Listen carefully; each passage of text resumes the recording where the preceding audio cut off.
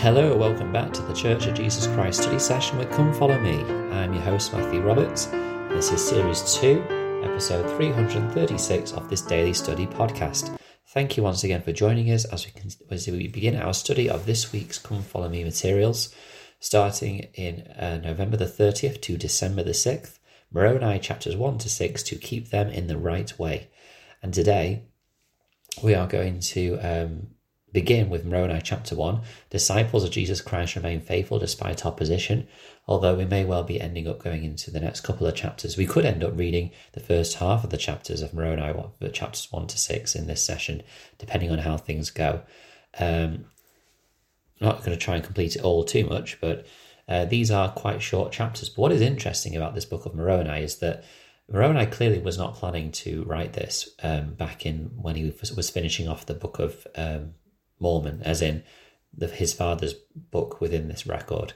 And he didn't set out, I imagined, or plan to just finish off a couple of chapters of his father's part of the record and then, put in the record and abridge the record of the Jaredites and then have his own 10 chapters or sections within the end of this book. I don't think that was ever his intention.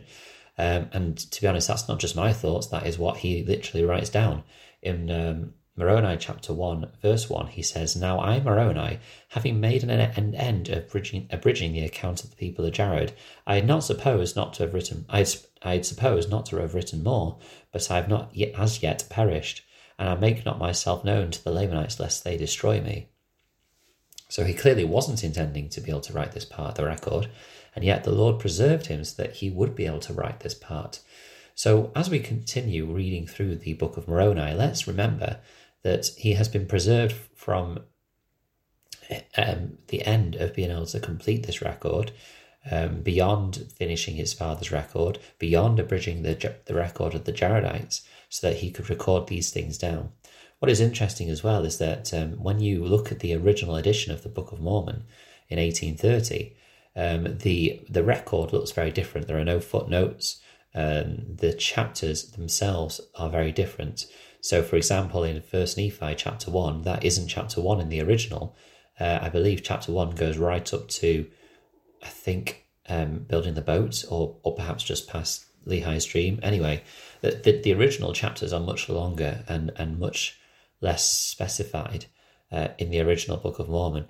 But when you look at the original Book of Mormon, there is one part of the Book of Mormon that has stayed the same in terms of its chapters and its chapter breaks, and it's the Book of Moroni, which is bizarre considering how short these first few chapters are in the Book of Moroni, and yet they were done like that on purpose.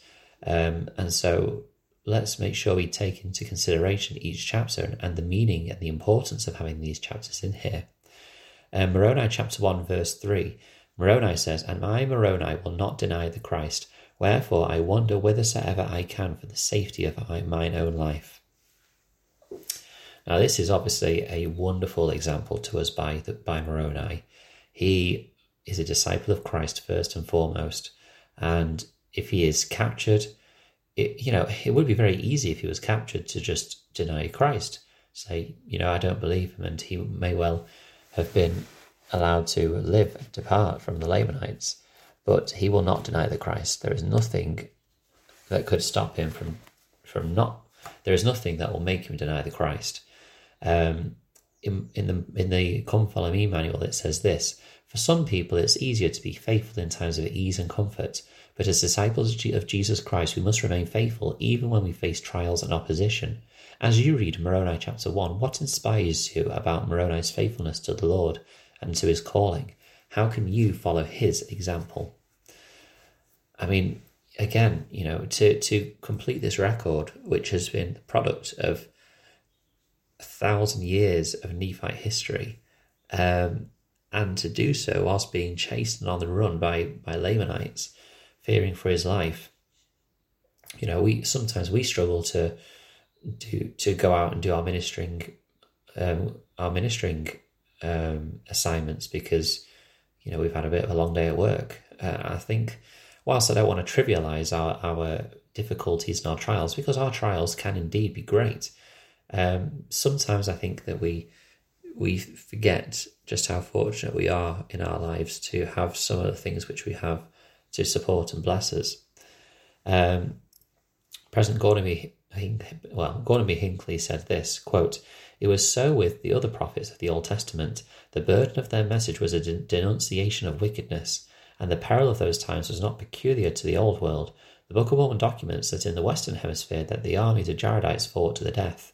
The Nephites and Lamanites also fought until thousands had died, and Moroni was forced to wander alone for the safety of his own life. His great and final plea directed toward those of our day was a call to righteousness," close quote. And as we have a look through the rest of these chapters, remember why.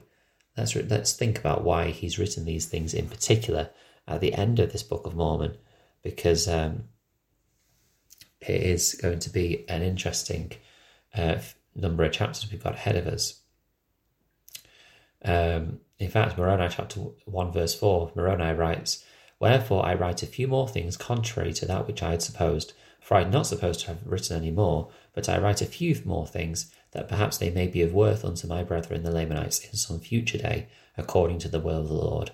He is now writing this specifically for us today, and I think that again, we need to remember that. So Moroni chapter 2, let's go straight into Moroni chapter 2. We're talking about a lot of priesthood ordinances now in Moroni chapter 2, 3, and 4. So let's have a look. In chapter 2, it talks about conferring the gift of the Holy Ghost. Now, I will read this part of the manual as well, because I think that it will be interesting to have a bit more insight. It says, "During his mortal ministry, the Saviour received and administered sacred ordinances. However, because of the great apostasy, many people today are confused about how ordinances must be performed, and even whether they're needed at all. In Moroni chapter 2 and chapter 2 to 6, Moroni provided important details about certain priesthood ordinances that can clear up some of that confusion. What impressions come as you learn about the ordinances in these chapters? And specifically about confirmation, what do the Saviour's instructions in Moroni chapter 2 verse 2 teach you about the ordinance of confirmation?" So let's have a look in Moroni chapter 2 verse 2. It says, "And he called them by name, saying, Ye shall call on the Father in my name in mighty prayer, and after ye have done this, ye shall have power to him upon whom ye shall lay your hands, ye shall give the gift of the Holy Ghost, and in my name shall ye give it, for thus do mine apostles." Now, I guess the question for us is, why do hands have to be laid upon? Why do we have to lay our hands upon an individual in order to confer the Holy Ghost? Why can't we just pronounce a blessing upon them and point at them? Why can't we just, rest our hand on their shoulder? Why can't we, there's a number of ways we could do this. I mean, thinking of COVID-19, it would be far more practical to be able to just stand in front of a person and point your hand towards them, or just even pronounce the Holy Ghost upon them. Why specifically does hands have to be placed upon their heads?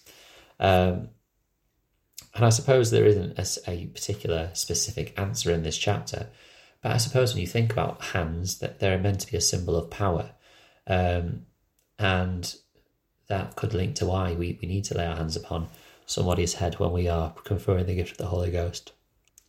It symbolises a conferral of power, a conferral of something sacred upon their heads. And in doing so, perhaps we are also representing the Saviour's hands, as we know his hands did so many things out whilst he was on the earth. So I think that would be linked to why. But yeah, of course, these chapters are so important because many ordinances were lost, and that's probably why Moroni has been prompted now that this narrative has ended. Because don't forget, we've reached the end of the narrative now. Moroni is not telling a story that ended with Mormon's death. You'll notice that in the book of Moroni there is no phrase that is "and it came to pass," which is completely a narrative tool used by these people to move the story forward that they've been telling. That has ended now. This is completely what the Lord has said. These things are not in this record, and they'll need to have these things. So as we continue tomorrow, let's remember that as we talk about priesthood ordination and the sacrament. so that we can understand and know why the Lord wants us to have these things. Thank you very much for listening today. I hope you enjoyed the study session. Please do join the Facebook group, Church of Jesus Christ Study Session with Come Follow Me, if you want to share your study or listen to what or see what some other people have written. And you can always email ldsstudysession@gmail.com if you want to join in a future podcast episode yourselves. Thank you for your time, and until we meet again.